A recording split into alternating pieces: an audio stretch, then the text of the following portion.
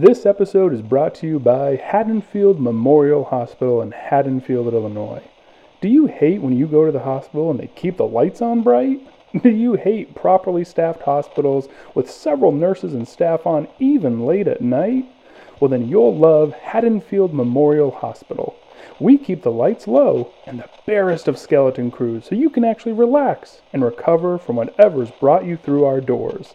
And while you're here, try out our heated pools. Our nurse, Karen Bailey, swears by them.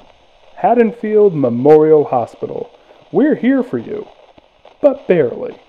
Hello and welcome to this episode of the Horror Drafts Podcast. This is our Halloween episode, not just because we're drafting the Halloween franchise, but because we are going to be dropping this on Halloween Day.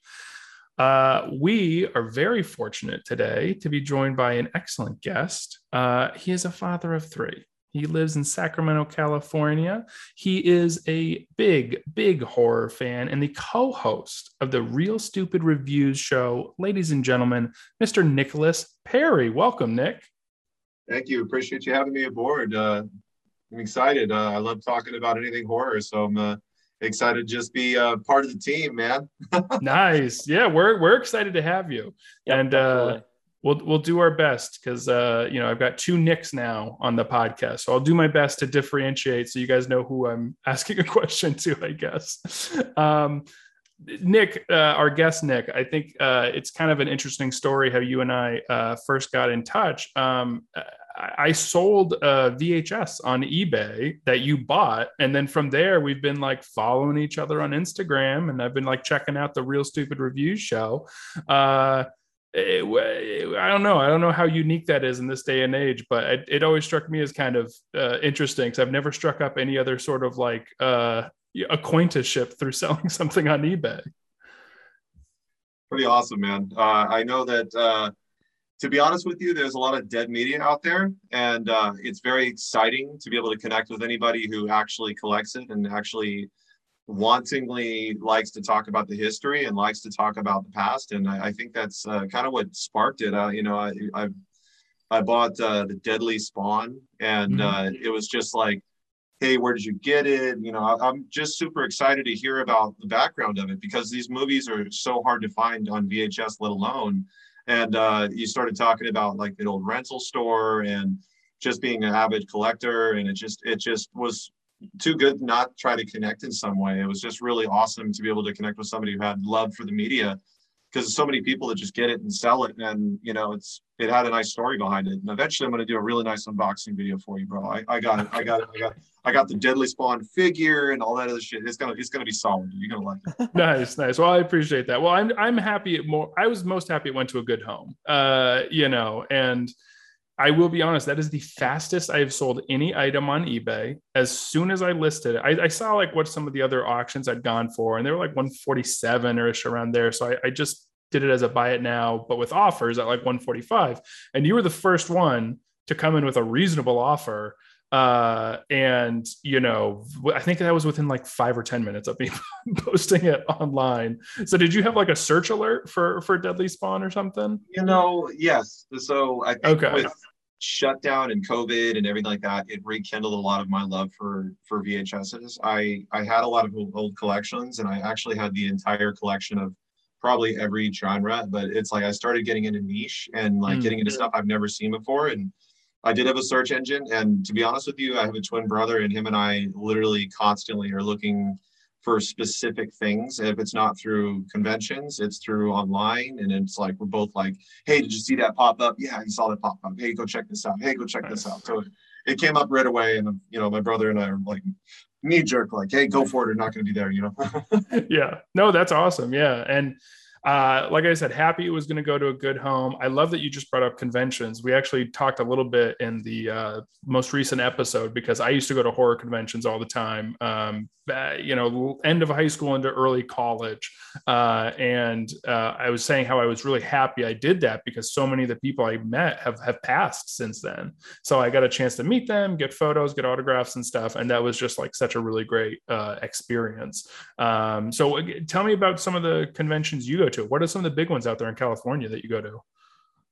San Diego Comic-Con, of course. To be honest with you, the smaller like San Jose toy conventions, Sacramento conventions, and to be honest with you, old school yard sales. There's a lot of like old Oh. school like old, and I don't like to say it like this, but California is like old money. So it's like Mm. you go to like yard sales sometimes and you'll find like these random boxes of just tons of VHSs and tons of old DVDs. And, we have a ton of shopping. So it's like Streetlight Records, Amoeba Records. We're constantly searching a lot of those. And it's obviously I got 3 kids. It's not like a life passion. Like there's some of those people that hang out in front of those places before they open, but it's kind of like a random, hey, if I ever have a chance, I'll swing through. And anytime I see a gold, if it's something, even if it looks cool, I'll be like, hey, bro, you want to see what this, I'll send a picture, but we'll go back and forth and just find it and collect it and go from there. It's not really to resell or anything like that. It's just for fun.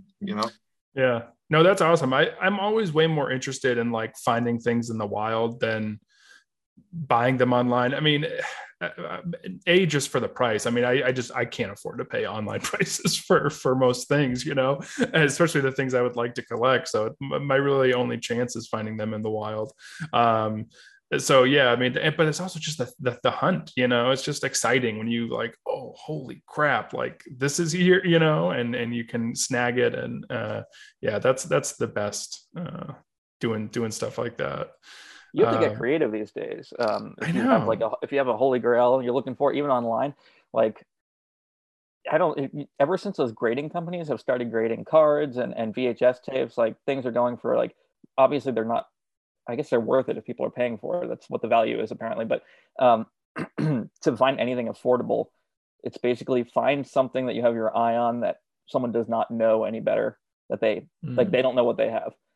Like a couple of my holy grails are just tapes that for sure people just don't know what the value is, or they don't know. Like I want to start collecting SVHS tapes, for instance. Like there's like 40 films released commercially on SVHS, and they were only sold through like 2 stores, and one is in California.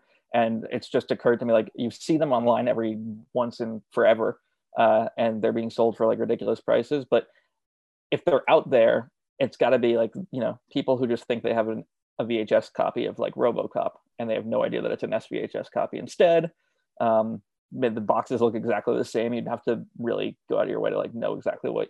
So it's like searching Facebook Marketplace now, Craigslist, like, for lots. And yeah, but that's fun if you find it. Like sometimes it's all worth it once you find it. I spent 5 years looking for this one copy of The Shining, and I finally got it.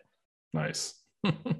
Well, it's so tough too, because I mean the prices have just skyrocketed. I mean, even before COVID, I mean they were going up. I mean, COVID made them skyrocket, but before that, they were going up like crazy. I mean, I remember picking up like, I had like the Nightmare on Elm Street Laserdisc. That's like the red and green striped, double disc set and everything. And I picked that up back in like, early college or something like that. And I ultimately ended up selling like a bunch of my Laserdiscs, and I let them go like pretty cheap at a yard sale. And I kind of probably shouldn't have, because now I would see like, that one alone goes for like close to 100 or something, and I can't believe it's gotten that expensive for them. So you live and you learn. I should have just hung on to my media instead of selling it when I needed to. You tasted greatness, so it's like at least I had my hands on it. At least that feeling of I never had to own it. At least you had it, and you're like, hey, I'll let it go. But at least it's in the wild still. I'm sure it's doing good. I'm sure it'll circle around one of these days in Florida. They'll be like, look, I found it. Yeah, that's my hope. That's, again, going back to the, like, I hope it finds a good home. Like, selling Deadly Spawn to you, it's like, yeah, hopefully someone, will gets that and really appreciates it and cherishes it nowadays. Yeah, I still collect some Laserdisc now, but yeah, it's just even like, run of the mill standard like movies that like are a dime a dozen on Laserdisc, it's picking them up for under like $5 can be like pretty tough. And it's at that rate, it's like, why am I buying the Laserdisc of, this movie that was released, but there's a bajillion copies of them, it's more like the horror stuff, the cult stuff, and that's all just going to be so expensive. So, oh well. I think one of my favorite things now, and it's great that you like Dead Media as well, is finding like the last release on every format, figuring out what that was, realizing that they released a very small batch of whatever that may have been because the format was dying, and then seeking that out. Like I've been looking for Pixar's Cars on VHS for years. Is that officially the last VHS release? That's the last like I mean, obviously they're still doing small batch VHS releases for like special, but yeah, that's like the last major studio one. History of Violence, I think, is the last one that was like released like commercially in stores, and then Cars was released through Disney Movie Club only, so it's like a mail order thing. So I see. Copies, and those routinely sell for like $1,500. But I'm just waiting to find it in someone's collection. Wow. Okay. See, I was thinking History of Violence too. That was the one I always thought of. Was the last one. It was History of Violence, and then actually Disney also released Chronicles of Narnia like right before Cars, and that one is also pretty expensive if you find it. But yeah, and apparently Mission Impossible was the last movie released on Betamax, although I've never seen any visual proof of it. I just found like tons of articles about that, so I've been trying to track that down for years too. Yeah, that seems late in Betamax's life cycle. 96 or something. Yeah. It was another situation where I guess like kind of like SVHS, there was a store in Houston or something that had some deal with Paramount or whatever to like manufacture their own. So it was like available in one location only for like who knows how long. So wow. So you can see, Nick, our guest Nick, that one of us has a very encyclopedic knowledge of home video formats and is far superior to mine. It's not true. Wow. Well, this is awesome. I could talk about this stuff with you guys all day, but I guess, Nick, we should get to what we brought you on the podcast for here, which is drafting the Halloween franchise. So before we began recording, we rolled a 4-sided die to determine the order of this draft. I will be going first. Our guest, Nick Perry, will be going second, and then host Nick Schwartz will be going third. For any of our listeners who aren't familiar, we do a snake style draft. So even though I am picking first, when we get to the end of the first round, Nick is going to have back-to-back picks and will pick first in the second round. And I am not drafting again until the very end of the second round. I will be honest. I don't know how I feel about that because I feel like there's some ones at the top of the pile in the Halloween franchise that I would like to have that I'm worried are going to be gone by the time it gets back to me again. Yeah, but let's put it this way. You felt that way about Friday the 13th, and I went with Jason X in round 2. So that's true. You never know. You never know. You're right. But wait, before we start, should we do a real quick, like, what have you been watching segment? My goodness. I definitely want to hear what Nick's been. Yeah, thank you so much for reminding me. I don't know where my head is sometimes when I'm doing these hosting segments. Absolutely. No, I don't want to drag it out or anything, but I'd be curious. I'm curious always what the guest is. Yeah, no, same here. And so Nick, would you like to tell us kind of what you've been watching lately that maybe you'd recommend to folks? Sure. I'll stick with recent media. I usually watch a lot of older stuff around this time, like just classic Halloween. Like I watch again Halloween, The Thing, Creepshow, like it. But it's like I think my newer stuff that I've watched that I would definitely like to say Slumber Party Massacre, the remake on Sci-Fi. Oh, yeah. That is a remake that I didn't realize was actually going to be good. I didn't think that was going to be cool at all. Like who knew? That was amazing. I don't want to spoil it in any way, but it's expect what you expected in the original, but like modern, and whatever that means to you, just roll with it.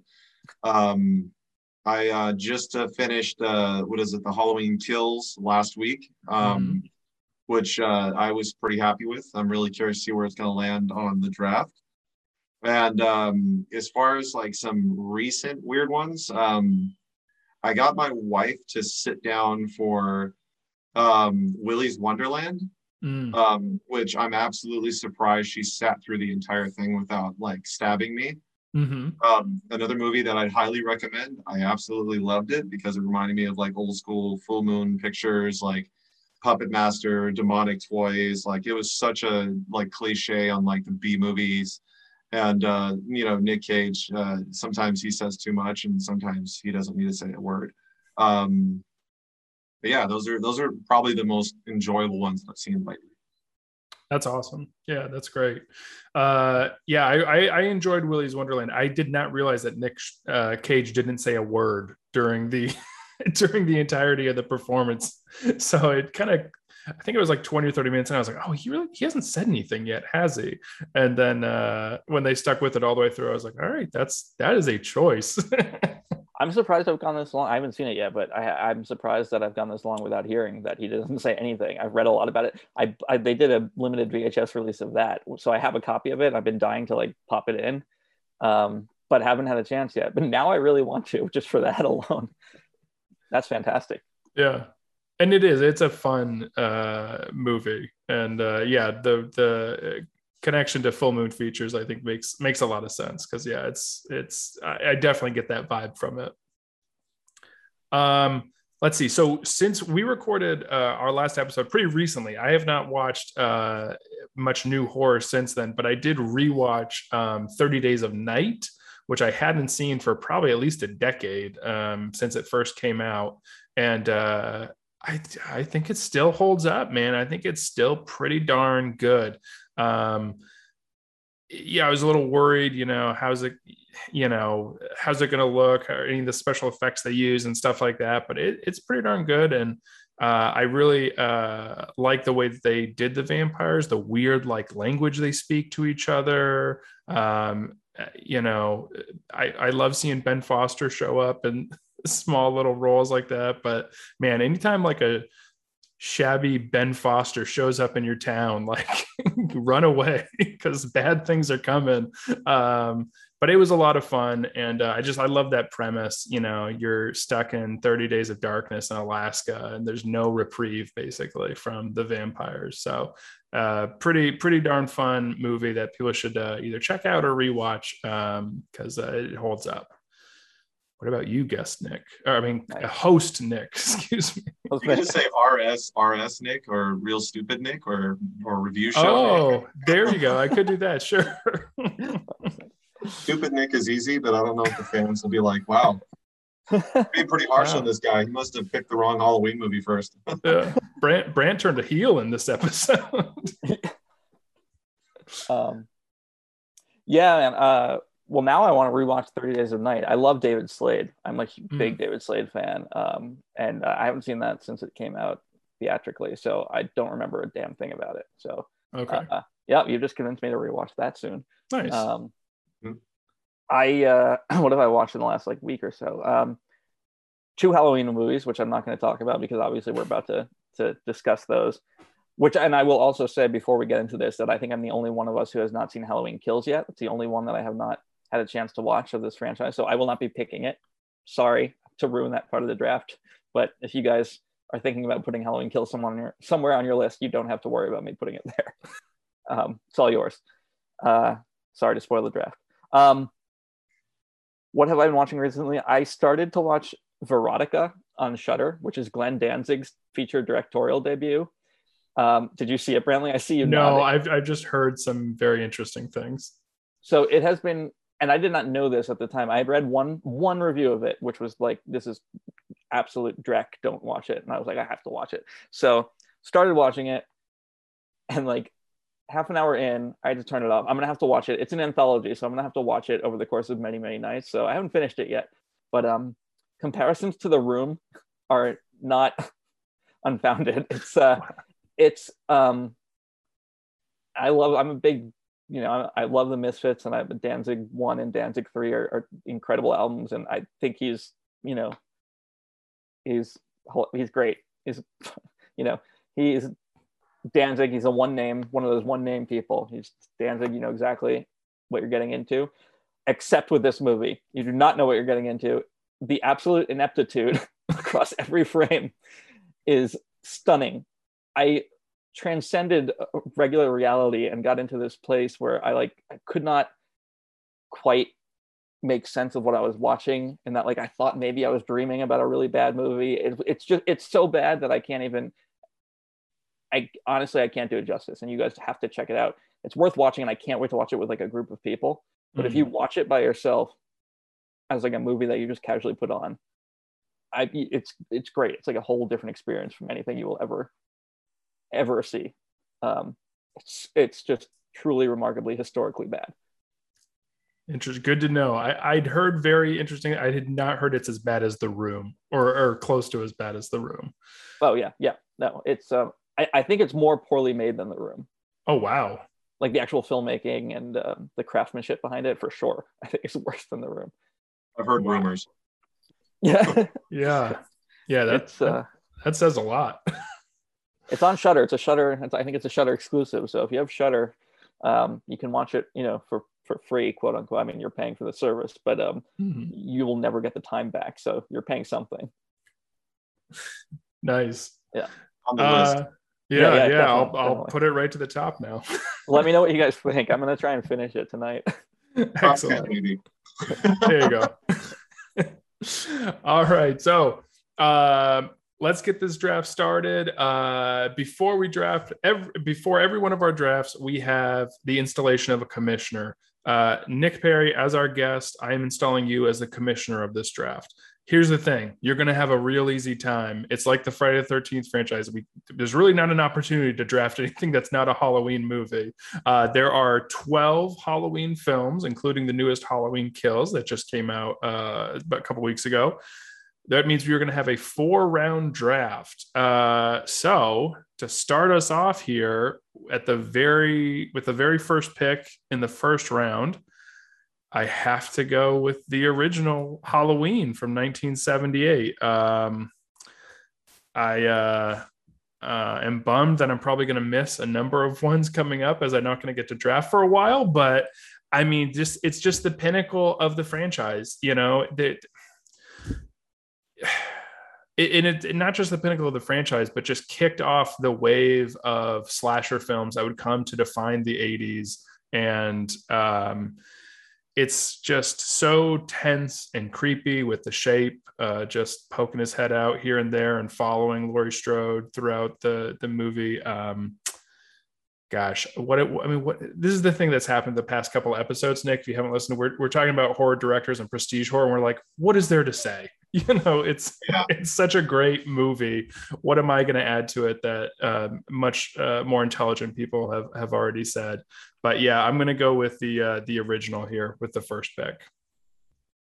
I think that's very fair, to be honest with you. I can't imagine anybody having a list where that's not on the front of it. I mean, just the implications of the background and being essentially the pinnacle of all slasher films to a point.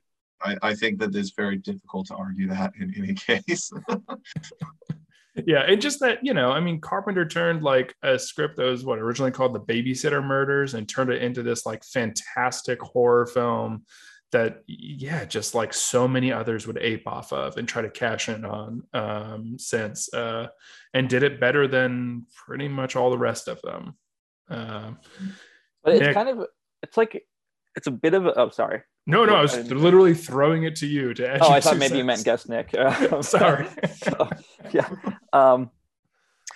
I don't.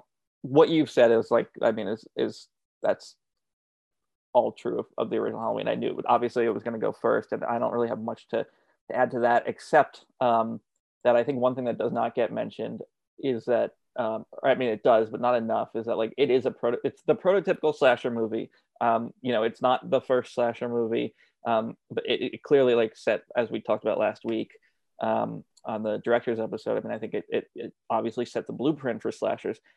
But it's kind of an enigma in that it's also not really a slasher. I don't think the Halloween franchise became what you'd like think about as like a slasher series until Halloween 2. Because Halloween 1 has very little on-screen violence. It doesn't have a big body count. It's not really about the kills and the way he kills people. I mean, in the first one, he's got a kitchen knife and he walks around and he stabs. I mean, there's not much more to it. It's really what you said, Brantley. It's the creepiness of this guy kind of like lurking around. And I can't imagine going to the theater and seeing that in 1978, even though there had been maybe like a handful of kind of slasher movies, but just that idea, like you think of Michael Myers now as this slasher icon, and he's like way bigger than the franchise, and he's like this pop culture icon and stuff. But like seeing that movie in 1978 and just like going home to like a suburban neighborhood at night and like just like that guy could be out there anywhere, like that feeling is like, I think, lost now when you really just think about the franchise, because it's just huge, it's a huge like media it spans comics and whatever, and it's all about, Michael Myers. And but I think at the time, it couldn't be just like lumped in as like, oh, it's another slasher movie. And I think that's part of what makes it what it is. The hallmark of the genre, basically. Yeah, there was last year or the year before or something, Amy Nicholson did a podcast called Halloween Unmasked that was about like the history of the franchise, and she interviewed all of these like they're older now, but they were like teenagers who babysat at the time the original came out, and talked about what it was like going to see that in the theater and like feeling like that could be them the next time they go to babysit the kid down the street and stuff like that. So you're absolutely right that it like touched that nerve for so many people living in the suburbs at that time. And the Blank Check podcast, they're doing John Carpenter right now. And they mentioned something I think really salient, which is also to like the point you were making, which was that, Halloween didn't create the slasher genre, but it defined it. It became what we thought of when we thought of the slasher genre. So yeah, excellent. With that, I'm going to throw to our guest, Nick, with the second pick in the first round. Well, I think I'm going to be pretty daring. To be honest with you, I know a lot of people out there like the differences with a few different the sequels. I'm going to go to the 2018 requel, just because I feel like it was the best embodiment of an actual sequel / reboot. David Gordon Green, Danny McBride was mentioned when this was coming out. Like, it's just such a off the walls, ridiculous idea. But I mean, you're like, whatever, you know what I mean? Like, well, whatever. There's been so many rough sequels to the Halloween genre, and then this comes out and it's like just totally nails it.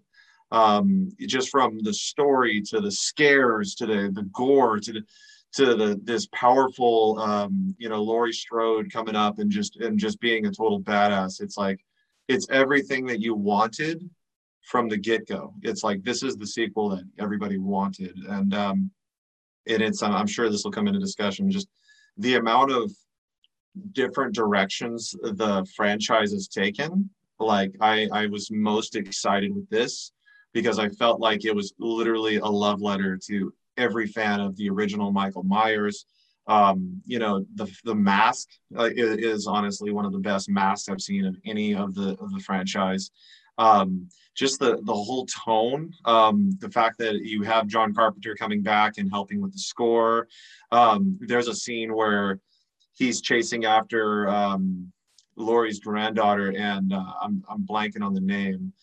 But there's a musical number there that literally just makes your spine tingle. Like as she starts running, it's called The Shape Hunts Allison.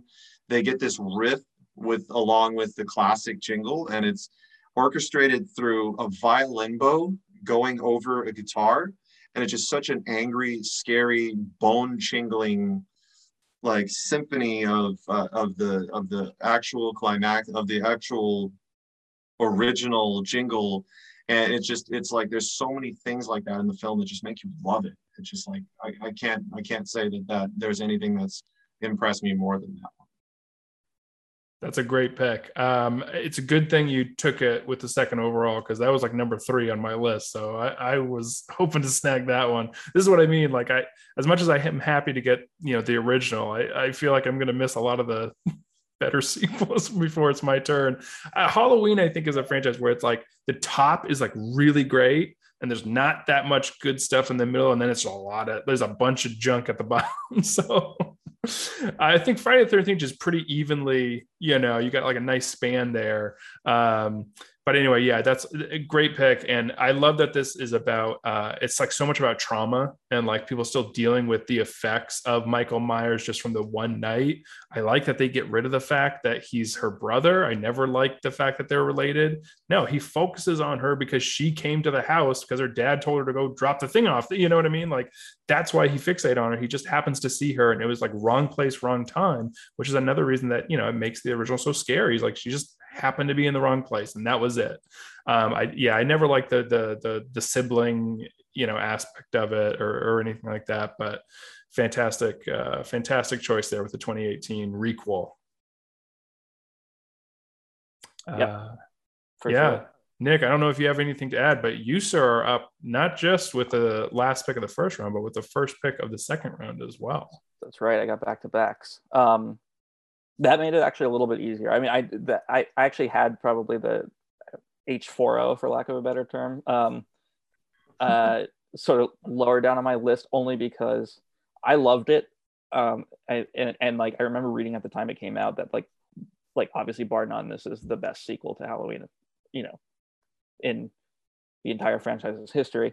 And a lot of ways, I think I would agree with that. Then my only problem with that is it felt so much like the original that I think I was in the wrong mindset. Like I went in and I didn't know what to expect, and I was like, this is kind of like a retread of the original, but like, and that's kind of I think what I probably will wind up loving about it the more times that I watch it.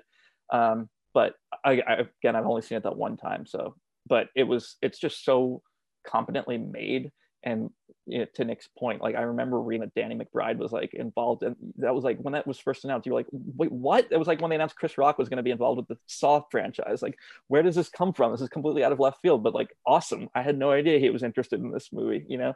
And he knocked it out of the park, as did David Gordon Green, who, you know, same thing. Like he's not a filmmaker who he would be the last filmmaker I think working today, basically, that you would like peg as, you know, he's like this indie sort of comedy director and whatever. And you know, why him and Danny McBride, apart from the fact that they're friends and Danny apparently wrote the script, I think that's the only reason. And he did so, and not only did he do so well, but he's been, you know, hired for both sequels because he was such a success. So yeah, I'm looking forward to revisiting that, hopefully very soon, so that I can see Halloween Kills immediately after. But yes, sorry. So on to my picks.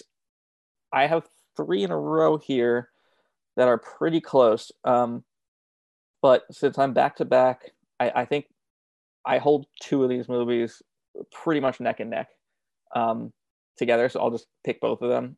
And so I think it matters less what order I'm about to pick these 2. But I'm going to go with Halloween H2O first.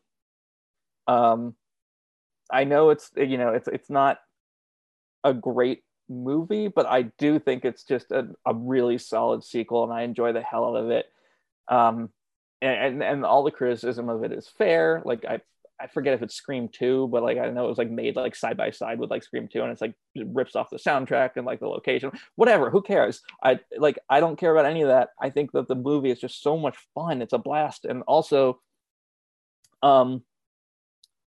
yes, I know it's like the first movie to really like retcon a bunch of the sequels, and I think it does that well. Like having Jamie Lee Curtis back, and I just remember seeing the trailers, and it felt like such a phenomenal. Like that was like a huge deal to the horror community. I mean, I think most people could care less, but I was super psyched that summer because it was like such a huge like reunion, basically.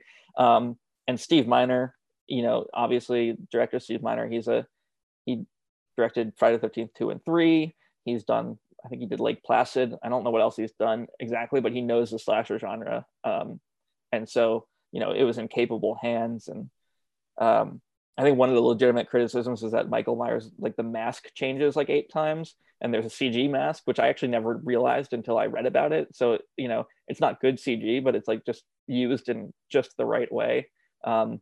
Obviously, it should have been a practical mask, but whatever. None of that matters because the movie is so much fun.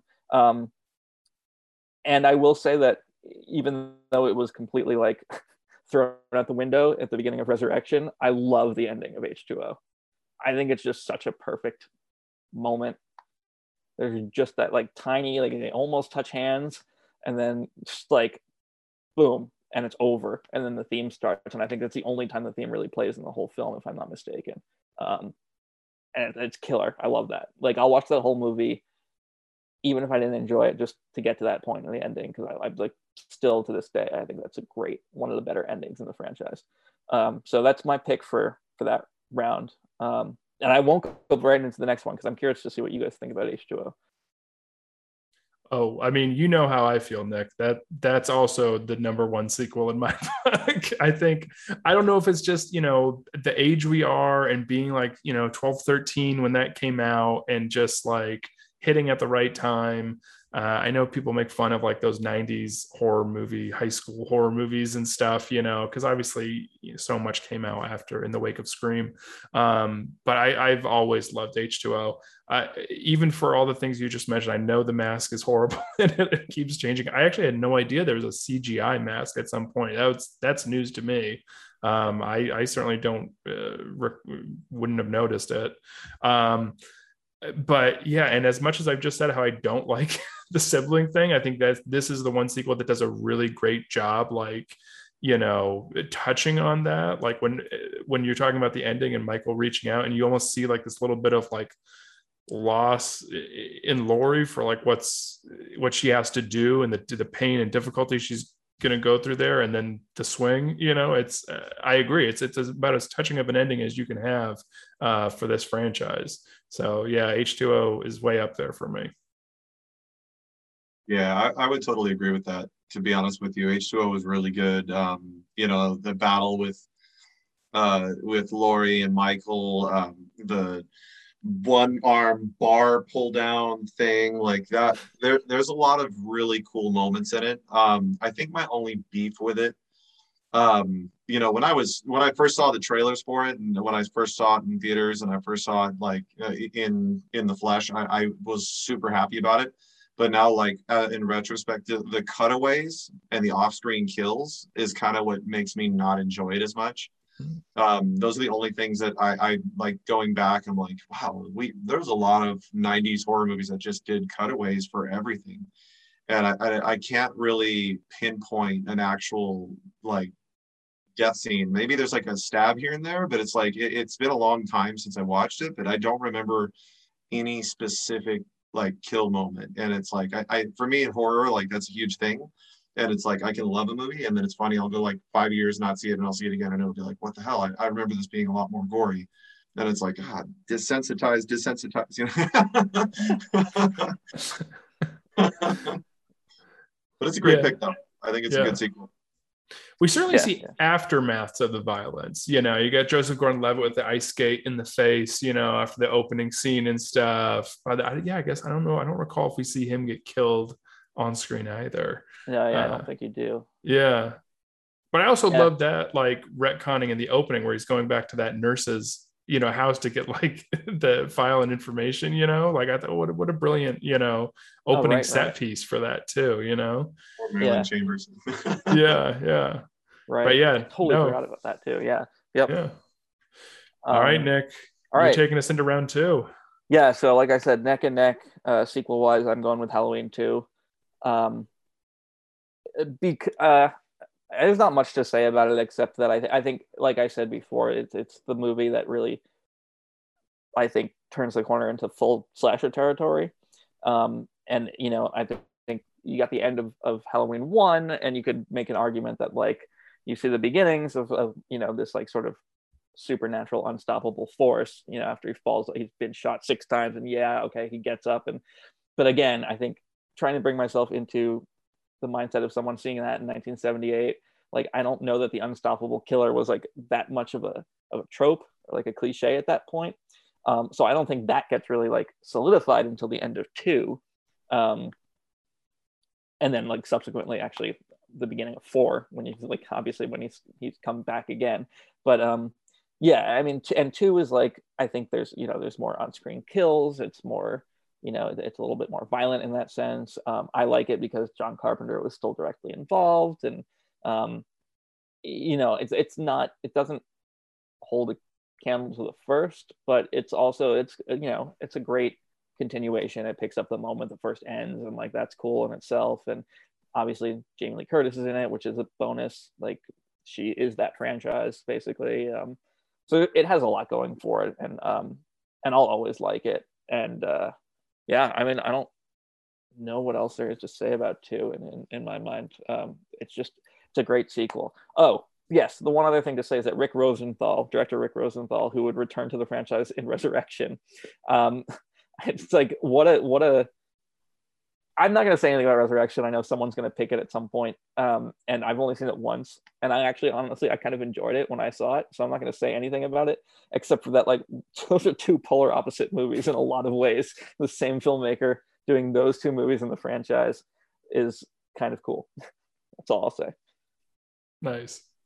Yeah, 2 is pretty great. I do like, you know, we talk about these franchises and all the creative kills that the different villains have. And, you know, for Mike Myers, as much as we think of him with just the knife, he's always been a little like creative and you know, goofy than that first one, putting the guy up on the door and the tombstone in the bed and everything. Like he messes with people here and there. So, you know, as much as the hot tub scene seems a little out of place for Michael Myers, I'm like, you know what, it's not that out of place. He's always goofing on people a little bit there.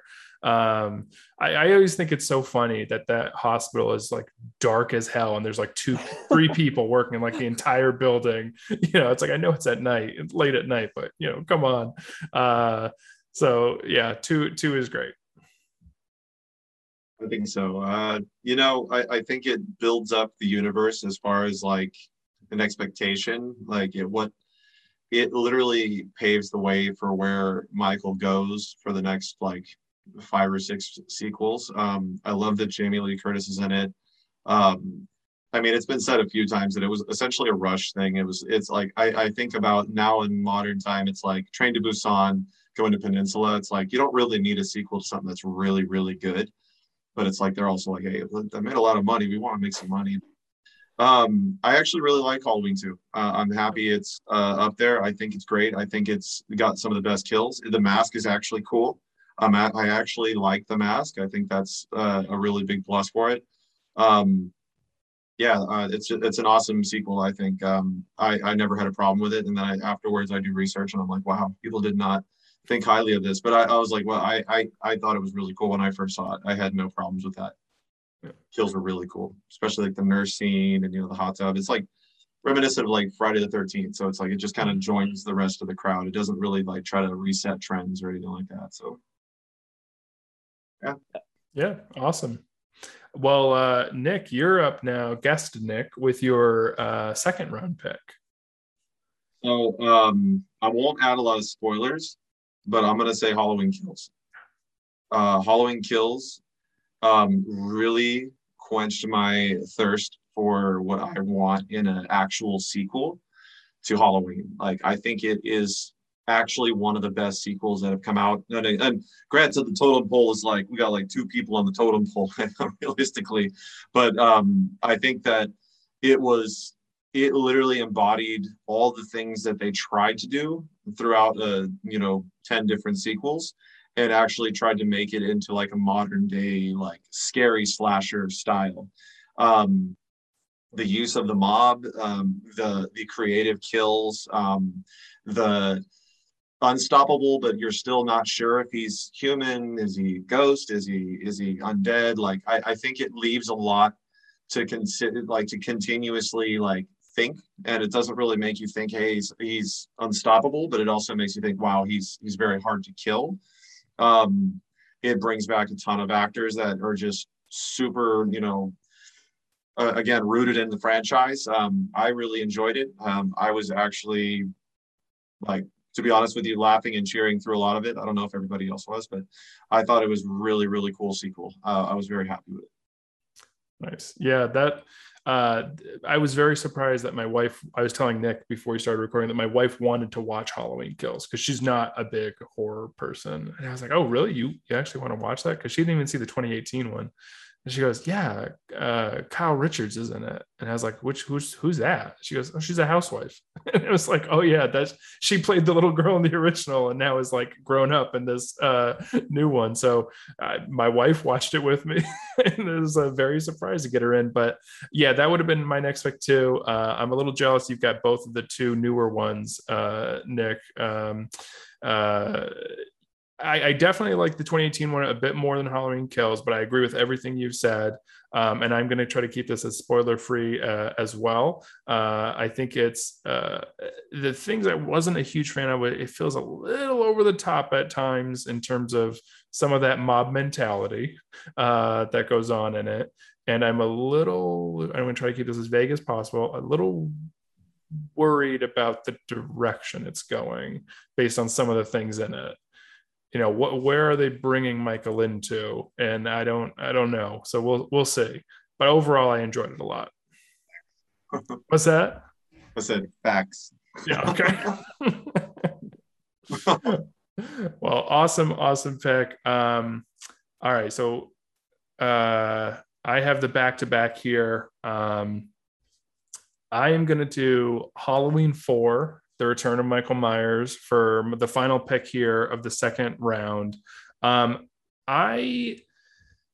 We talked in the Friday the 13th franchise about reassessing the movies as we watch them over time and everything. And I remember, outside of the first two and then H2O, like I was never like a huge fan of a bunch of the sequels to the Halloween franchise, but rewatching 4 a year or two ago, I really, really liked it. I mean, I hate that they kill Laurie Strode. I mean, that sucks, but the storyline with the little girl, and it's very well done, and is very, brings it back to those more creepier elements of the stalking that Michael does and everything from the original. And there's certain aspects of the movie that I absolutely love, like the townsfolk getting in the truck and like chasing after him and stuff like that. And towards the end there in the finale, so I'm gonna take Halloween 4, The Return of Michael Myers there. Do either of you have anything to add to that one before I move on to the next? It's a solid choice. I had, I think, maybe almost the opposite experience. I rewatched that for the first time recently and felt I was less enthralled by this. I used to be one of my favorite sequels as well, for all the reasons you just listed. And I don't dislike it. It's pretty high on my list. I know it was made like at that point in like the MP. We were talking about this on the Friday the 13th podcast. It's very bloodless, which is not a reason to dislike the movie, but it's just like striking compared to the rest of the franchise, I think. I forget what else there was. There was a couple things I just felt like lukewarm on when I revisited it, but I do love a lot of those elements you mentioned, and I like the ending. For some reason, I conflate the ending, I think, with H2O a lot. I think because it ends on the side of the highway, basically. It's very similar. I don't know, but I like the ending, and I like that it sets up 5. Like at 5 kind of follows in the footsteps, like 2 followed in the footsteps of 1, and it's cool. I mean, these are movies that I saw for the first time like when I was in high school, so they'd been out for quite a while. So again, I just like wish I could have seen these like in real time when they were released. To me, in the video store, seeing like The Return of Michael Myers on the box, I was like, holy shit, that sounds like a big deal. Like I didn't realize, like, I mean, I'm trying to imagine in real time like having 3 come out, and then like how psyched I'd be that Michael Myers was back, again in the franchise. And like I think that would be a completely different mindset to like go see that movie in. Anyway. Well, it sort of ties into Friday the 13th, right? It's like after 5, they were like, no, Jason lives. Trust us. It's the real Jason. And it's like, exactly. It seems like they do the same thing with Halloween. Like, no, it's the return of Michael Myers. Trust me, he's in this one. Right. It's right in the title. Yeah, no, I don't have much more to add. I think you hit the nail on the head. I think it is probably one of the closer feeling ones to the original in a lot of respects. So that's it's got that going for it. Yeah, and I have to give a huge shout out to Danielle Harris, who is the actress who plays the Jamie Lloyd main character in it, because she does a phenomenal job.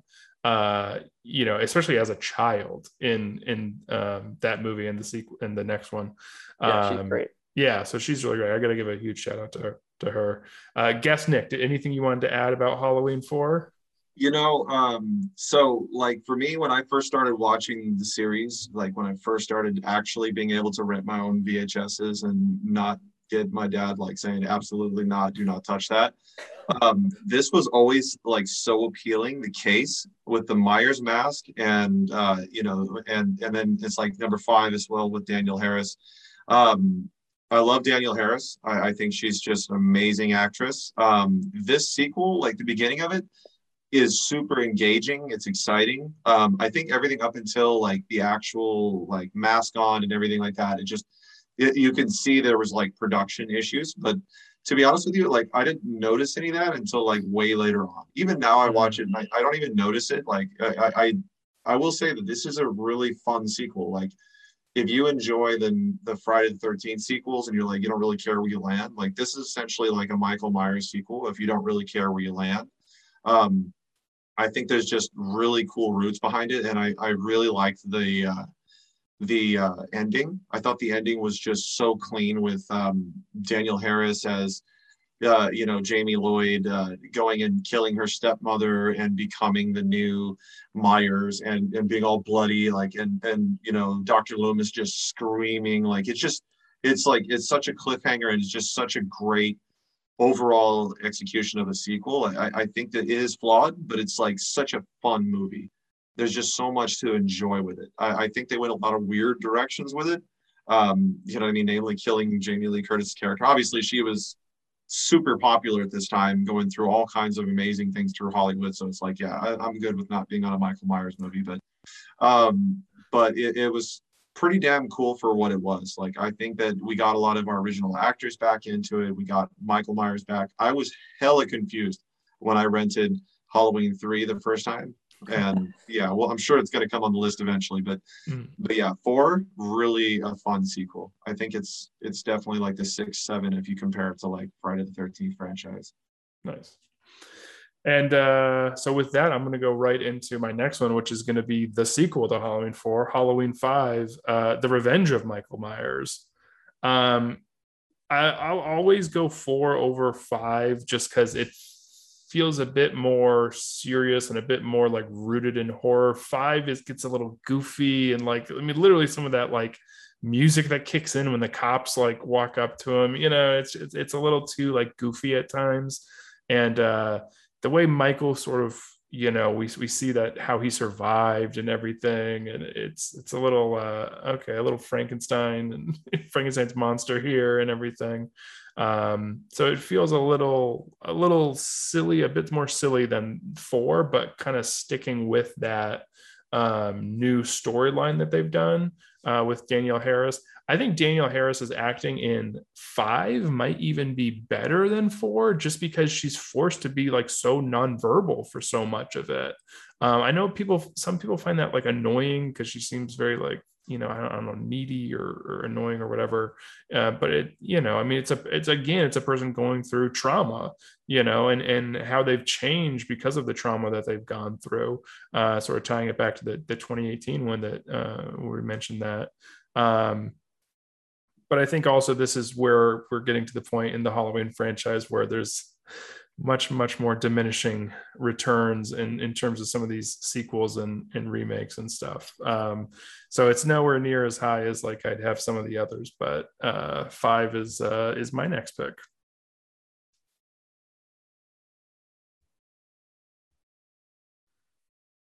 I feel like I've been like following you up I'm curious to hear what Nick thinks before I jump in, because it's really fresh in my mind right now. Okay. To be honest, I was upset with the direction, how they started it. I think it's weird how they kill off the main actress within the first like 20 minutes of the film. It just literally felt like they were trying to take the franchise in a weird direction. You do get the same vibes as those Halloween 4. Like, you get a lot of those vibes. They kind of super pass off the climactic ending of the 4th. I was really, really like on the edge of my seat when I first saw that, and I was like, what the hell is going to happen in the next one? And there's like supposed to be like a full another story, another concept where Danielle Harris is in her teens and she's like competing with Michael Myers as a slasher, and the whole thing is her stepmom or her sister trying to stop them, and there's like a rise to dominance, and it kind of went for this like back into the slasher feel. It really was kind of odd. Like, I like the sequel because I think that it does stick the landing as far as like a good slasher sequel. Like, things that stand out is the goofy ass cops. Like, you have this Looney Tunes noise behind the cops walking. It's like, where is that necessary in this film? Like, are we trying to set a tone? Because the tone is you just literally killed off the main actress from the last film. Like, I'm just like, it's like serious tone through it, and it's like, and then we go into like this goofy side of it, and it's like, it's kind of confusing, really. It's like, I don't really understand what direction they were trying to go in. You know, it left me really, really, really wanting. You know what I mean? And then we get to this like Man in Black at the end. I was so confused with what was going on with this film. It's like, you know, in The Mask. Oh God. Oh, it's the worst. Why? What are you doing? Yeah. Those are all, yes, yeah. I watched it for the first time in probably 20 years last week in prep for this podcast, and so, you know, maybe it's just by that, like by virtue of that it's I like kind of held it in higher esteem this time than I used to, where it was definitely 4 above 5. Hearing you guys talk, I'm like, maybe they're closer to even again, because those are all really good points. The Mask is terrible. The sound effects with the cops are like, I mean, it's hysterical. It's funny to watch now. But yeah, I mean, like it's just tonally all over the place. And now I can't 100% remember 6, like the full plot of 6, but like it's pretty clear. At least I saw 6 once a long time ago. Remember, you know, not, well, whatever. We'll get to that. But like, there's 5. The Man in Black thing like sets up 6, right? So I think that what's interesting about that is, I think that is one of the weaker points of the movie, that they're trying to set this sequel up, and then Brantley and I were talking about this before we started recording. It winds up being the longest gap between Halloween movies in history. They like have this cliffhanger of an ending. You don't know who this character is, and then 6 years go by before they fund another movie, and it's like, I don't know. By that time, I was all interest lost. Anything that they generated with that cliffhanger of an ending, like whatever. Anyway, what I do like about the movie, though, is the last act, the Myers house, and you know, I think it's a great location. It's a good ending.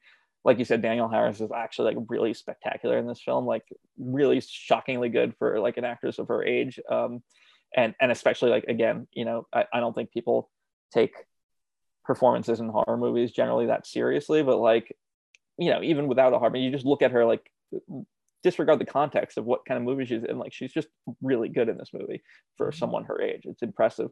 Whereas she's acting opposite like the craziest Donald Pleasance that I think the franchise has ever seen.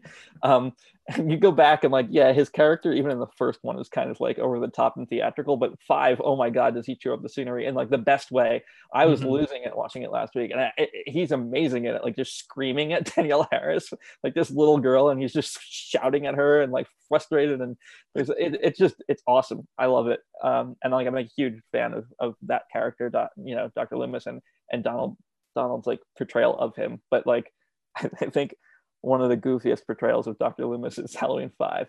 It's worth watching just for those scenes, in my opinion. Yeah.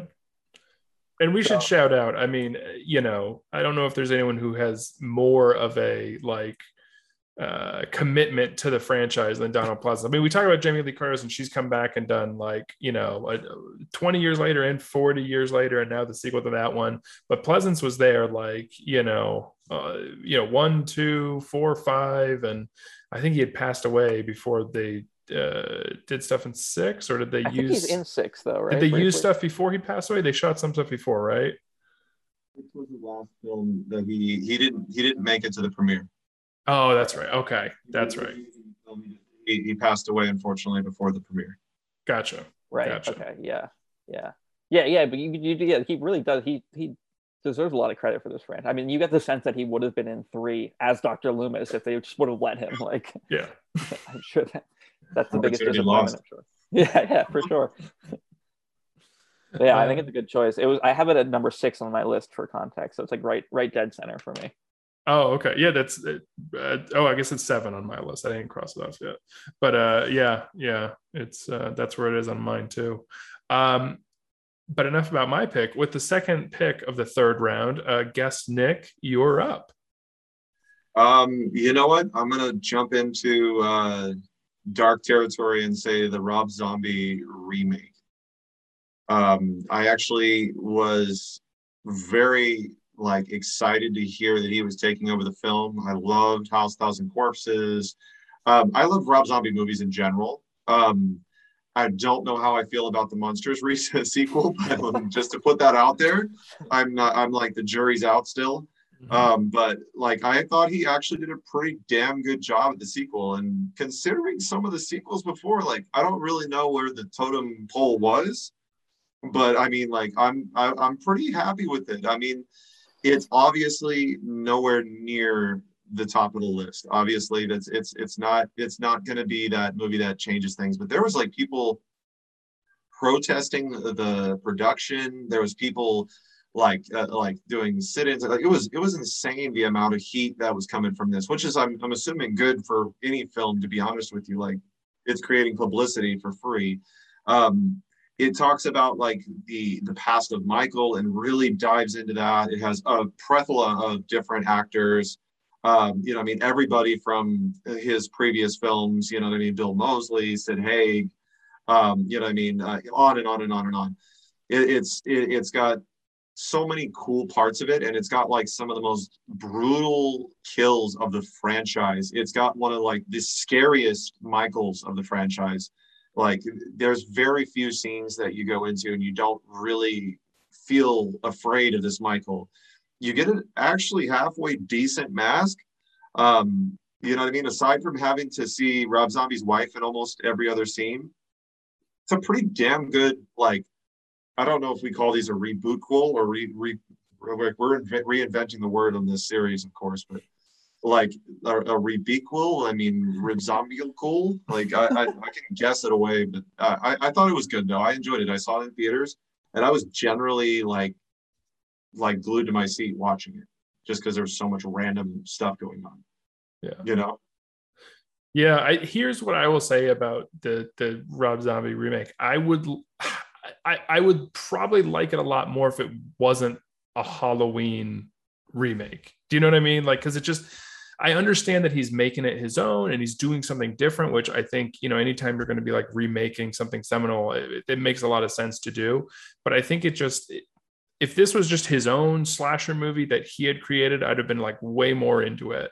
You know, making Michael this like massively huge dude who just like, you know, dwarfed other people, and you know, taking it kind of out of that suburb and making it more kind of like white trashy. It lost so many of the elements and the essence, I felt like, of Michael Myers and of that original Halloween franchise, that they've always been like kind of lower on my list in that regard.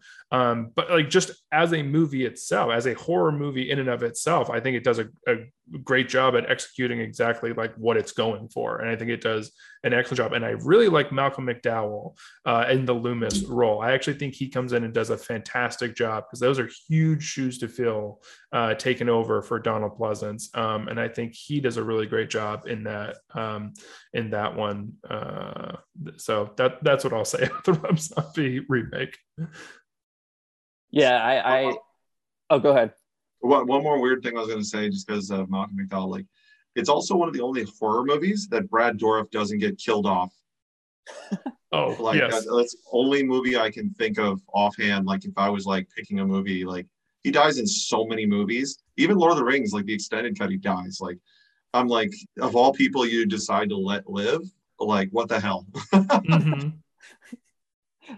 Nice. Sorry, I had to throw that out there. Yeah. No, that's I didn't remember that. I haven't seen it since it, like, I think 2007 when it came out. It's only fair that I revisit it. I feel bad like talking about it, but what my impressions of it now, I'm so conflicted about it in so many ways. Like I have so many different feelings that I can't quite place. Like it's difficult for me to really place it on this list, not just because it's like, you know, it's its own timeline in its own way. Like there's 2 Rob Zombie movies that exist like almost in a vacuum. But apart from that, like to rank it above the other ones, mostly because I want to. So contextually, I like Rob Zombie, and I think he's a super talented filmmaker. Just in general, I don't always like his movies. I will say that sometimes I hate them, and some of them I really like, and then others I find like he's all over the map for me. But I think unquestionably, I think he's a talented filmmaker and he knows what he's doing. He was on the first episode, I think, of Mick Garris's podcast, and he's just like a super smart, interesting guy. And hearing him talk about, you know, the movie making process and everything, like he's got like an encyclopedic knowledge of horror, and like I know he's like he has this huge reverence for Halloween, of course, like, you know. So I was excited to see it, and I think he does, just like in all of his movies, he does so much right. Well, I have problems with it, I think, as you said, Brantley, as a Halloween movie, and that's where my conflicting emotions come in, because we're talking about sort of a remake, reboot, quote, whatever. And so you know, what is the point of remaking a movie if you're going to do like a shot for shot remake? Like, bring your own thing to it. And so I have to give him credit for that. But it's like in a lot of those elements where I have the biggest fault in the movie, just purely on the basis that I'm comparing it to this existing thing that I love so much. So it's like right in the middle for me, just because I think so much is done right, and I give him so much credit for like doing his own thing, and not, you know, especially if this is indeed like his favorite movie, as he says, like to kind of have the balls to go in there and really change so much of it is pretty cool. I personally, just as a Halloween movie, my biggest problem I think with it is that I felt the first half, and this is totally subjective, like I think the first half is well done for sure, like the whole movie is well made. Just subjectively, I always found the scariest thing about Michael Myers is like he has no motivation, and I don't know what his history is, and you know, his history is as blank as his mask is. He's like this faceless whatever, and so like knowing more about his past is cool, and I love that he did it, just because, again, otherwise it would have just been like a simple retread of the movie. But I also, it takes away some of the scariness for me. And then I felt like the second half is like, it's so brutal and so well done, but it also felt like if I had never seen the first one, I would have been like, this is awesome. But with the first one there, I'm like, this kind of feels too rushed. It feels like a rushed version of the first one. So I'm like all over the map on the Rob Zombie version. But what I will say is that I totally, I cannot imagine having to like fill the shoes of John Carpenter, basically stepping into this franchise. There's no way that you're going to please all the fans. So I think he did it the only way that he could, for sure. And I think, like, as a filmmaker and a horror director, I think it's one of his most accomplished films in that regard. So I'm looking forward to actually seeing it again for the first time in, you know, 14 years. Just completely, like, almost with some of those feelings sort of put aside. Just able to enjoy it completely as its own thing now that I know, like, he's no longer, you know, that part of the franchise has been scrapped. They're on this new thing. I can just watch it and enjoy it for what it is. Like, I can't wait to revisit it. But yeah, as far as like, if I had to rank it with the 12 of them, it's also in the middle for me. Sorry, nice. I just went on for a long time, but like that was the one I was looking forward to talking about the most, because I know people are so divided on it. Yeah. I agree with everything you said, to be honest with you. And I'll talk a little more about it if and when we get to the sequel of the Rabzimgeekul movie film first. That's great. And actually, Nick, host Nick, we're gonna stick with you because you got back-to-back picks here. The last one of the third round and the first one of the fourth.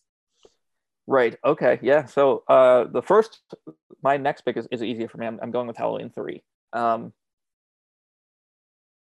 It's obviously it's the black sheep of the franchise. And, you know, I wish I knew more about sort of the mindset at the time. Like, they were clearly, it seemed like they were like trying to turn this into an anthology series, which sort of, like I just said about the Rob Zombie thing, I give them a lot of credit for. You know, if they had this cash cow and then they kind of just flew in the face of what people were expecting, and they did this completely different thing. And I remember, Nick, I know you were kind of talking about this earlier, just like when you first saw it, like being like, "What did I make did I make a mistake? Is this the right movie?" And I remember being at the video store, like standing in front of, like, they had like a 50-cent horror section at my local video store, and they had a big shelf of like movies for 50 cents. And I had just seen Halloween 1, and I was just looking at this shelf, and I saw the cover for Halloween 3, and like the font is different, and like the cover has nothing to. And I remember being like, "Is there another series called Halloween? And is this the third one of that? Like, if I rent this, am I also going to be very confused?" But then seeing it, I'm like, this movie is actually really solid. Like, it's got some great sci-fi elements. It's like, as a standalone movie, there's a lot to like about it. There's a lot that's cheesy and maybe could have been done better, but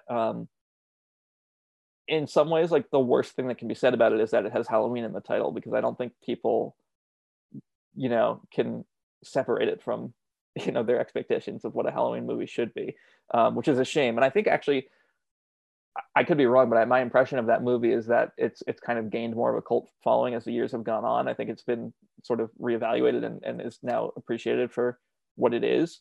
But like we said on the Friday the 13th franchise, like, if I was a huge Halloween fan, like, I can only imagine going to see that in the theater and being like completely baffled and like hurt.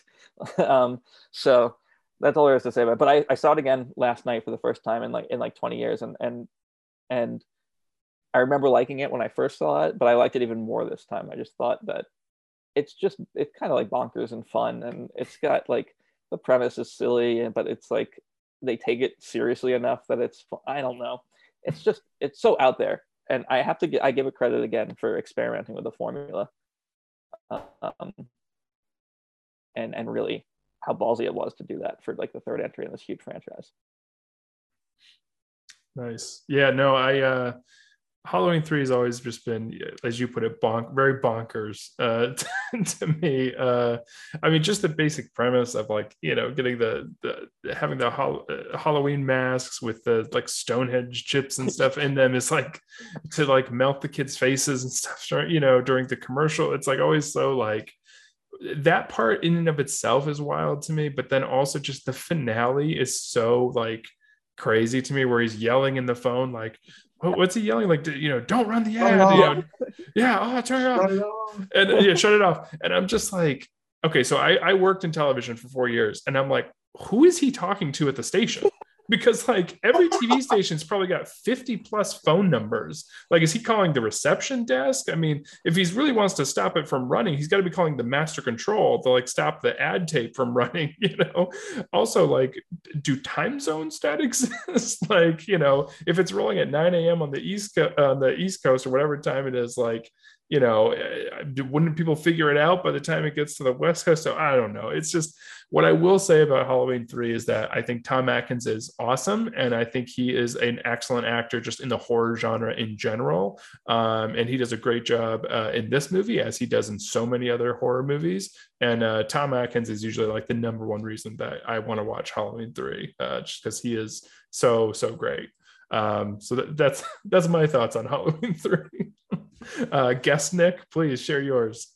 I think it's actually an amazing movie. Honestly, if it's in the like category of Halloween, like Michael Myers movies, I think it's very low on the totem pole, unfortunately, just because it's not a Michael Myers movie. But if you like compare it as like a film, like a standalone film, I think it's just as good as the original. I honestly think that the concept, the spirit of Halloween, like it's a badass movie. It's actually like super gory, creepy. I mean, John Carpenter and Deborah didn't really want to do a sequel to Halloween in the beginning, but obviously it just did so well, like you have to do a sequel. So their idea, like what Nick was saying, is to do a anthology, and it's just superior. Like every single person was the same thought, like, what the hell, where's Michael Myers? Like, it's like it was just kind of confusing to use a franchise name to do a sequel, and it just, I mean, it's an unfair brand, essentially. I think it's an amazing movie, though, honestly. Like, I mean, Tom Atkins just adds value to it, but it's so much good behind it that it's like, it's just cult classic now, because people are willing to accept that it's not a Halloween movie, it's a Halloween movie. It's like, so it's a great movie. I think it definitely deserves to be higher on the list, but it's not a Michael Myers movie, and I think Halloween is Halloween. Like, you know what I mean? Who shot first, Greedo or Han? I mean, like, if Greedo shot first, Han would be dead at the end of it. You know what I mean? Like, are we even arguing that? So I mentioned emergency. I'll share a story. I did have someone call, like, so I was taking in satellite feeds. So we have different jobs that you would do at the station depending on what your role was, and I was taking in satellite feeds and also running like the RoboCam at the Garden during a hockey game. And someone called, and they obviously got the wrong number at the station, and were trying to figure out something. And I've got like headsets on trying to talk to the producers while I'm running the RoboCam, and also like trying to make sure I'm coordinating like the satellite feed and we're like, getting the right, thing coming down. And so I like had no idea. And I'm like, dude, I'm sorry, I don't know and I can't help you right now. And it was click. And I just imagine that's what the other person on the other line is like. Tom Atkins at the end, like, what are you talking about? Shut what off, dude? Shut up, wacko. And just like would hang up the phone on him. I also didn't understand, like, there's 3 channels running the ads and they shut off 2. Like, what is stopping you from shutting off the last one? Yeah, I don't know. It's bizarre. I think everything Nick just said is totally true. I think if it was released today, it's the weird thing is that it's a numbered sequel. They could have easily done like a side story and called it like Season of the Witch, a Halloween story. And like, I don't think people would have had a problem with it. Like, that's the solution. But and it is so gory. I was actually shocked because I had no memory of that element. It is very like violent. I mean, the first woman who like finds the Stonehenge piece that's fallen off the mask in the motel room, like, that's some brutal makeup effects. I love it. But it's just, there's not much more to say. It's goofy. I think it's hilarious that I already forgot the character's name, but the woman that Tom Atkins goes to Santa Mira with, they get to the hotel and they make this big deal of like taking the one bag out of the car, and it's like the size of a bowling bag. But then like later that night she has like this lingerie packed, and she's like that was apparently the only thing that they packed was this one thing. And I don't know, there's so much to like about that movie. It's fun. But yeah, that's all I can say about that movie. And unfortunately I have to follow it up with one of 3 movies that I really don't like. But I just, here's the thing. I really didn't like Halloween 2, the Rob Zombie movie, so I can't pick that. And I don't remember Curse of Michael Myers enough to really like evaluate it. So I have to go with Halloween Resurrection for my next pick. Wow. I have to. That is a surprise though to me, man. Wow. I mean, I know it's, and here's the thing about Halloween Resurrection. I saw it in high school and I didn't know anything about anything. I was just a horror fan, and I was, I'm not considering the filmmaking prowess behind it. I just knew it was a Halloween movie. I knew Rick Rosenthal had done a Halloween movie before, so I was psyched to see this one. And all I remember is that I thought it was bad, but that I had fun with it. That was my memory of the movie. Like, it's really terrible, but it was kind of fun. The way Jason X is kind of fun. And I'm sure if I revisited it today, it would be at the very bottom of my list. But I'm going on nostalgia here, in the sense that like I'm going on this one feeling I had this one time 20 years ago, and I thought it was okay. So that's all there is to say about it. It was okay. And also, like, just by the nature of having Jamie Lee Curtis in it at all, even though she did it like very begrudgingly, and she's barely in it, and the way that she's in it is kind of shitty, and the way that they retcon H2O is kind of shitty. She's in it, so that's cool. That's it. That's all I got. Okay. Guess, Nick, you want to jump in on that one? So I liked Resurrection when I first saw it. I thought it was really fun. But when I first saw this, like, I wasn't that committed to all the sequels, and I wasn't that committed to actors. I wasn't like, oh, like, that's that person and that's that person. I was kind of like, yeah, cool, sequel. God, it's so bad watching it now. Like, retconning 4-2, what is it, the H2O, and it's like the fact that it just kills off like this title character in such a nonchalant, like, first 20 minutes way. Like, Halloween has a bad tendency to do that with characters, and Curse will talk a little bit about that too. But it's like it's like you have these good characters, and it's like, if you're not going to use them, just don't use them. Like, don't make it an opening to the film. Don't just crap on the next, like, however many sequels you want to do, because you're going to do a sequel if you're making it. The things I like about it, it's actually pretty damn relevant, considering like we don't do streaming movies like back then. Like, there was not a huge streaming or like, you know, found footage. There was obviously Blair Witch and stuff like that, but it's like there wasn't a lot of like streaming things for horror. And I think it was like pretty ambitious getting on top of that. I think that was very smart, but it was just goofy. Like there's no characters that you like resonated with in any way. Busta Rhymes was ridiculous, like in the film. Like I think it's like the fourth or fifth mistaken identity with Michael Myers, and Michael Myers was just cool with like being like, okay, like he sits there like hitting him and being like, dude, you know they can't see two of us. That's ridiculous, man. Come on, don't be stupid. And Michael Myers is just like, sure. It's like, no big deal. All right, cool. I'm just gonna keep doing my own thing. It's just like it's so tragic, and it definitely I think deserves its place in this draft, to be honest with you. Yeah, no, I was very surprised that this did not go dead last. I thought I was going to be saddled with Resurrection with the very last pick in the draft. So, yeah, once again, Nick, you surprised me with some of your rankings here.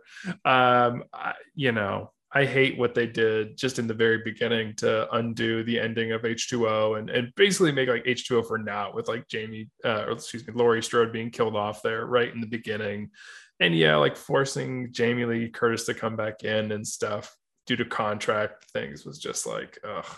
And it's like, if you're going to do that, like at least have a good story and like, you know, something that like is worthy of that sort of like beginning and flourish to the start of it. And it just is not. Like the rest of the movie, I think, is pretty damn awful. So I guess I should say thank you for picking that with the first pick of the fourth, Nick, because I thought I was going to be stuck with it.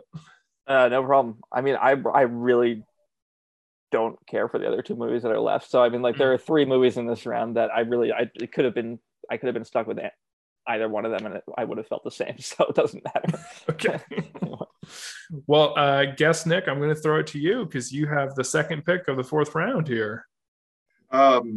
I'm going to go with Curse of Michael Myers, and how they're double downing on the Curse of Thorn, or the Thorn, like the way they ended 5 was like so odd, like this man in black, and then they try to go to this brand new story where it's like he was created, and it's like to be honest with you, and that's where I'm not like that harsh on Rob Zombie, is because they tried to make this a cult gathering, like we helped Michael be born out of the Druid stars and like the Celtic signs, and it was just so bad. And the fact that this is like the first of the merge with Miramax and Dimensions Film, like there was a big gap in time, and this was right before, it was in between New Line Cinema buying the property, and New Line already had Friday the 13th. They had Nightmare on Elm Street, and they were trying to take over the Michael Myers series and do like a big giant little collaborative thing.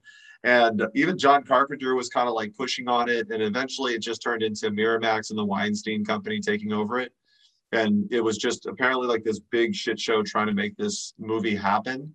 Danielle Harris had to legally I may say this wrong, but disavow herself from her parents in order to be able to be in the movie. And then she gets the script and she dies in the first 5 minutes. And it's like, okay, well, pay me for some of the work that I did and I'll do it. And they're like, well, no, we're not responsible for that. That's you. You know what I mean? It's just, there's so much stigma behind this film that it's just like, I can't even. And it's like, it's just such a bad ending. And it's just, there's one cool kill, and it's just such a random oddball movie. Like I don't understand. Like Paul Rudd, cool, but it's like, does that make a movie good? Like I don't think so. Like such a jumbled, crappy mess. Like God in heaven, there's not enough happy things I can say about this film. I was confused watching it. I was like, okay, maybe I watched the wrong Michael Myers movie. Maybe there's another one. Yeah, bad. Yeah. Gosh, and I feel bad because it's probably been the longest time of any of these it's been the longest since I've seen Curse of Michael Myers. And I love Paul Rudd and I love that he's in it, but yeah, it's not a good movie. It's a disappointment on pretty much every level. So I don't think I have much more to add to you than to your words there, Nick. Yeah, I this is also the longest in the franchise. I saw it once and forgot about it. So it's been a long time. It wasn't worthy of like really revisiting. I would be curious to see it now because I kind of wanted to see it and then see the producer's cut of it afterwards. Like because I don't, so I can't really speak to that even. But I remember that was like, you know, at least within that community, kind of a big deal when that was released. So I'd be curious to check that out. What I remember, my feeling between like the Halloween and Friday the 13th franchises, I guess now I don't know how I think I probably hold them both in like kind of equal regard. At the time, I remember thinking like I really like Friday the 13th, but there's this like they don't make no qualms about like having him be this supernatural monster. I mean, like he comes back to life and then that's that. I always enjoyed. Yeah, right. Yeah, exactly. After, well, even in like, you know, he drowned in the lake. So like in some respects, yeah. You know, and I felt like even though clearly Michael Myers is also the same thing, like he can't possibly be killed. He's like this force of nature. It was also like more grounded, if you can call the Halloween series grounded. Like it had that going for it. Like he was just this guy who is driven to kill for who knows what. And then like as the series goes on, it gradually gets more and more sort of, they're like the supernatural elements start to creep in around 2 with like the Sam Hain thing, and then like 4 and like clearly 5 they have like this psychic connection with Danielle Harris, and like I think 6 is like clearly the logical conclusion to like where that was going. And so I honestly, if 6 had been successful, I don't even know where they would have continued. Like I think they had to reboot it at that point. I don't know what you do after that. So so in that sense, it's like it's the last movie in that sort of timeline. It sort of killed that direction of the franchise. So it's all and it's at the bottom of this list. So it's so fitting. It's sort of the end of everything. Not quite the end, Nick, because my final. I know you got one more. is Halloween 2 from 2009, Rob Zombie's Halloween 2. I actually, funnily enough, would have had this above Resurrection, and maybe just for the early hospital set, set piece. Which I think is probably the best part of the movie. I think it's tense. I think it's really well done. I think it's scary. Like when she's hiding in that, was it like a parking lot attendant's booth or whatever from Michael? I think that's actually like probably my favorite sequence in either of the Rob Zombie movies. And I like that Octavia Spencer is just there at the hospital. It's like a nice little person to show up there. And I also like that Angela Trimber, an actress I enjoy, is in Halloween 2 as well. I don't have much else good to say about Rob Zombie's Halloween 2. But I don't dislike it as much as I guess some other people do, because I don't view it as being like too far removed from his first the first Halloween movie he did in 2007. They're sort of like two of the same to me, although I certainly would rank his 2007 one higher than the sequel. But I'd love to hear what you guys think about Halloween 2. You go ahead, guess, Nick. I see that smile. Yeah. Okay. I want to hear it. So the executive producer that was over the entire Halloween franchise, Moustapha Akkad, his son took over production when Rob Zombie took it over, because he passed away due to a terrorist bombing and just weird situation. But his son took it over, and I think a lot of the direction of the studio was they wanted a direct sequel or a direct reboot when they made the 2007 one, I think was what it was, for the first Rob Zombie sequel. The next one that came out, like this one here, was like Rob Zombie, he didn't want to do a sequel. There was already a bunch of problems with like getting the last one off they're like, hey, do whatever you want. Do whatever you want. And he goes so full blown like Rob Zombie, where his wife is like 40% of the movie. There's a horse, like where the beginning is the coolest part of the whole film. I'm like, holy crap, they're going to do a really cool Halloween 2 sequel. And like the deaths and it was just so scary. And that's a dream. And that didn't happen. I'm like, what the hell? Okay. And then we spent like 30 minutes following the trauma victims and the effects this had. And Dr. Loomis is this shallow dude. And then we jump into like, he's this homeless guy that's living on the lam, eating dogs and stuff like that. And it's just like, it was such a random, like, you literally gave this to any indie like horror director and you're like, hey, I want you to just make a sequel. Don't make it anything like anything you've seen before. We'll want to just random it up. Like, you can make him homeless, you can put a sombrero on him, whatever. You just fucking make it happen. Pardon my language, but it's like, it's like, just do it, just go for it. And it's like, we get this tore up mask and it's just like this bearded dude. Like, there's almost not a need to even have a Michael Myers mask in it. Like, it's such a, you're getting to know the people so well, and you're literally like, they recast the kid. Like, it was just, I remember seeing this the first time and I was just so bored and so frustrated. And I was like just so tired watching it. And they kill Daniel Harris. And I'm like, so difficult to get through. I haven't fully rewatched this yet. But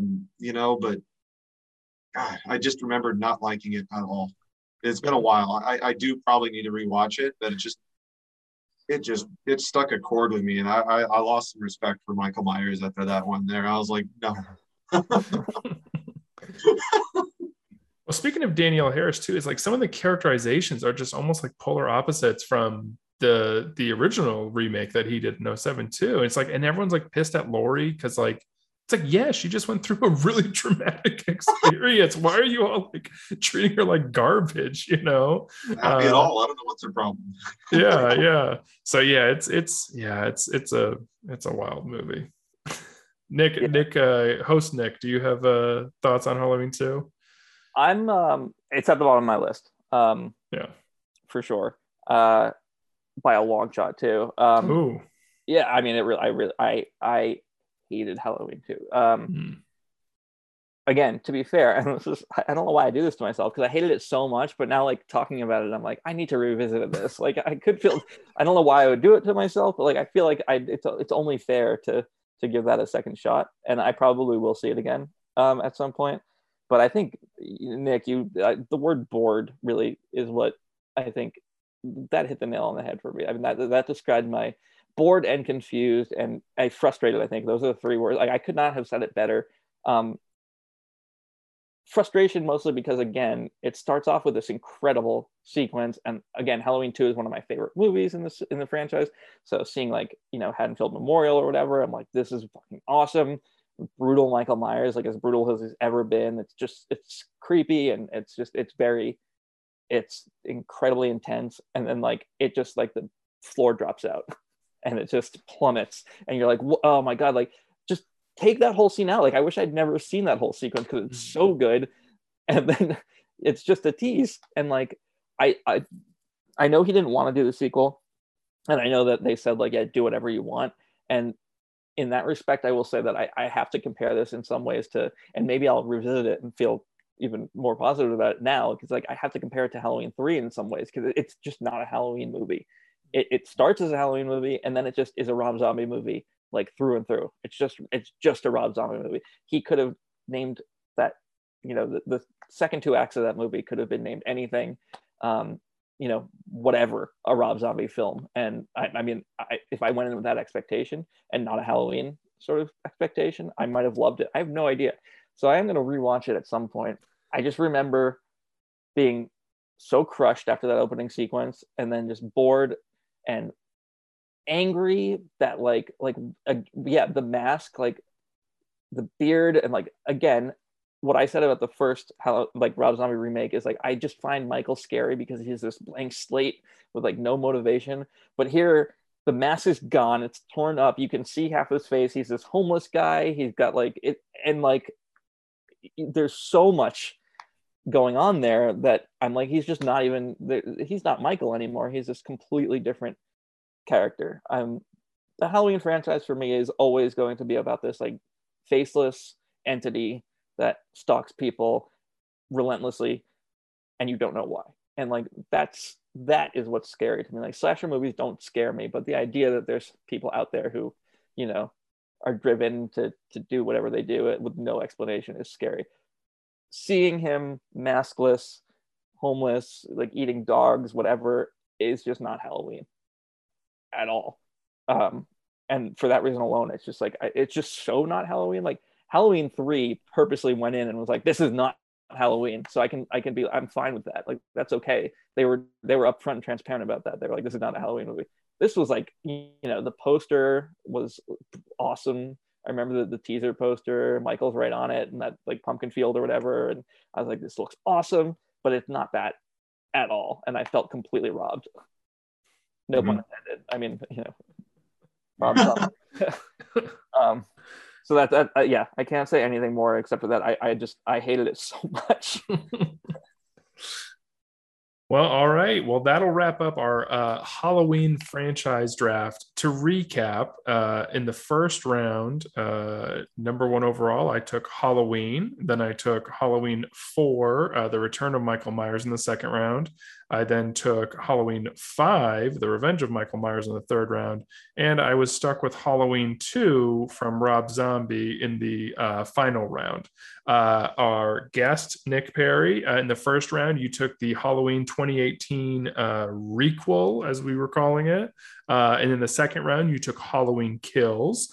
In the third round, you took Rob Zombie's Halloween from 2007. And then in the fourth round, you took The Curse of Michael Myers. Host Nick, in the first round, you took H2O. In the second round, you took Halloween 2. In the third round, you took Halloween 3. And in the fourth round, you took Halloween Resurrection. So that rounds out our Halloween draft. Normally, Nick, what we do here is we do our post-draft analysis, where we would talk about our undrafted free agents, the honorable mentions we would draft. But as we just drafted the entire franchise, there is no one else that we could have drafted. So since there's no undrafted free agents, we're going to move right into the reach of the draft and the steal of the draft. I will be really honest here. I don't know if I can pick like a reach here. I think because it's like, it's not like Nick could have drafted Halloween Resurrection lower. It was his final pick. I was just surprised it went like with the first pick of the fourth round, but it's still not really a reach for him. Gosh, yeah. I don't, do you guys have thoughts on the reach of the draft? Maybe me taking Halloween 5 in the third. I don't know. I would probably even argue to say the third, like Halloween 3, just because it's completely not Michael Myers. It doesn't use the name or anything. That would be the only reach. Like, to be honest, that's the bottom of my list, but that's because I don't really consider it a Halloween movie. I consider it its own movie. You know, so that's the only reach I can think of, and not by any means that any of those movies are better than it. But it's like, it's nowhere near a Michael Myers movie, and Halloween is Michael Myers. Like, I think that's the consensus when you hear that word, you know what I mean? So it's like, that's the only thing I could consider. No, that's fair. And it's so funny. You just reminded me that like that they're playing Halloween like as like the primetime movie in Halloween 3. It's like Halloween exists within this Halloween 3 universe, which is hilarious. That's how much of like a not Halloween movie it is. Yeah, that's fair. I would say that's totally fair. That probably is a reach in that regard. I'm curious then too what you guys think for steal, because I think a lot of this played out, you know, close to or pretty close to, I would have imagined, you know, things being drafted. Maybe picking up Halloween 2 in the second round for you, Nick. I don't know. Well, Nick, you got Halloween H40 in your second round pick, or was that your? No, that was his first round. Yeah, and then that's Halloween pretty. Kills. I guess that is the first one. So can you say it's a steal? But like, I would say that the 2018 Halloween was a. I don't know. Actually, but think about it, I don't know when I expected that one to be chosen. I thought that would be pretty early, like a first rounder. The reason I say you, Nick, with Halloween 2 in the second round is just because I don't know if maybe other people would have expected like H2O and the 2018 one to go before Halloween 2, just because that one's so similar to the original, I guess. Or at least it's the closest to the original that so many of the others are. And is very near and dear to people's hearts, like the original is. So that's why I was thinking you, Nick Schwartz, there with Halloween 2 in the second round. But I don't know. This is tough to do a reach and a steal just because so much of this shaked out exactly as I would have imagined it too. What about you, guest Nick? Did you have thoughts on like the steal? No, I think you said it well. Like, I think that's kind of like the flaw of the Halloween universe. It's like it's pretty predictably. I mean, I think the argument would be more so like, what is the bottom of the Halloween universe? Like, I think. When it comes to like the original, it's like undoubtedly it's going to always be the first, like no matter what. But it's like, is it the second? Is it the 2018 version? Is H2O? You know what I mean? It's like I think that those are fun arguments, but realistically, they're all pretty good contenders. I mean, like I think I'm happy with any of those being on the top. Like honestly, it just really comes down to what's on the bottom, and I'm very happy that Halloween 2 made it to the bottom, like the Rob Zombie equal, whatever they called it. Yeah. That was my. That's interesting hearing you compare, like just again, because we started the series with Friday the 13th, drafting that franchise. And it's interesting because, like Halloween the original was so obviously going to be the first pick, regardless of who got it. I mean, like I put it on the top of my list just so I had it there, but like it didn't matter. Like I knew if I didn't roll that first die that it was going to be gone. But with Friday the 13th, that wasn't the case. I mean, people don't necessarily like. I feel like the original Friday the 13th is like important for several reasons, but like it's definitely not people's favorite. I don't think generally, and it wasn't picked first for us. And that's like a big difference between those franchises that I hadn't really considered until just now. There's a lot more variance on like what people have as their favorite or, not with Friday the 13th. Whereas, with Halloween, it's just, the original is like the definitive, like number one pick of the franchise. Like I would have been shocked if I wasn't drafting first and one of you guys did and took anything else besides the original. I think that would have been the reach, definitively. Because how do you pick that over the original? Yeah, that'd be like sacrilege. I mean, it's like if you drafted like the Psycho series. I mean, like not a long enough series, but like yeah. And we drafted, if it was like just you and me, Nick, we did a 2-round draft, right? And anyone took anything, and if the last one wasn't Psycho 3 as well, it would be shocking. Yeah, well, I never thought about it in that context, but anyway, that's interesting to me. Yeah. Well, Nick, I want to thank you so much for coming on and giving us your time here and guesting on the podcast, and especially to do it with the Halloween franchise and for our Halloween dated episode. I'm sorry, I was about to go into our closing thing and I just blanked, so do that again. I appreciate it. Oh, good. Yeah, well, we're happy to have you on, and you're welcome to come back on anytime if there's another topic that you want to draft, but until then, we want to encourage everybody to follow, rate, review on Apple Podcasts, listen to us on whatever medium you listen to podcasts, and tune in next week for a still to be determined episode that we'll have. Thank you everybody for listening, and we'll see you next time. The song you heard in this episode is You Are a Monster by Monroeville Music Center. It's being used under a CC BY Creative Commons license and was accessed from freemusicarchive.org. If you'd like to hear more of Monroeville Music Center, you can find them on Bandcamp, their Facebook page, YouTube, Spotify, Pandora, Apple Music, Discogs, iHeartRadio, and Deezer. And hey, if you want to reach out and communicate with us, please send an email to horrordraftspod@gmail.com or find us on Instagram @horrordrafts, all one word. We'd love to hear any questions you have for us, suggestions for topics to draft, or ideas for guests, especially if you can put us in touch with them. Thanks, everyone, and we hope to hear from you soon.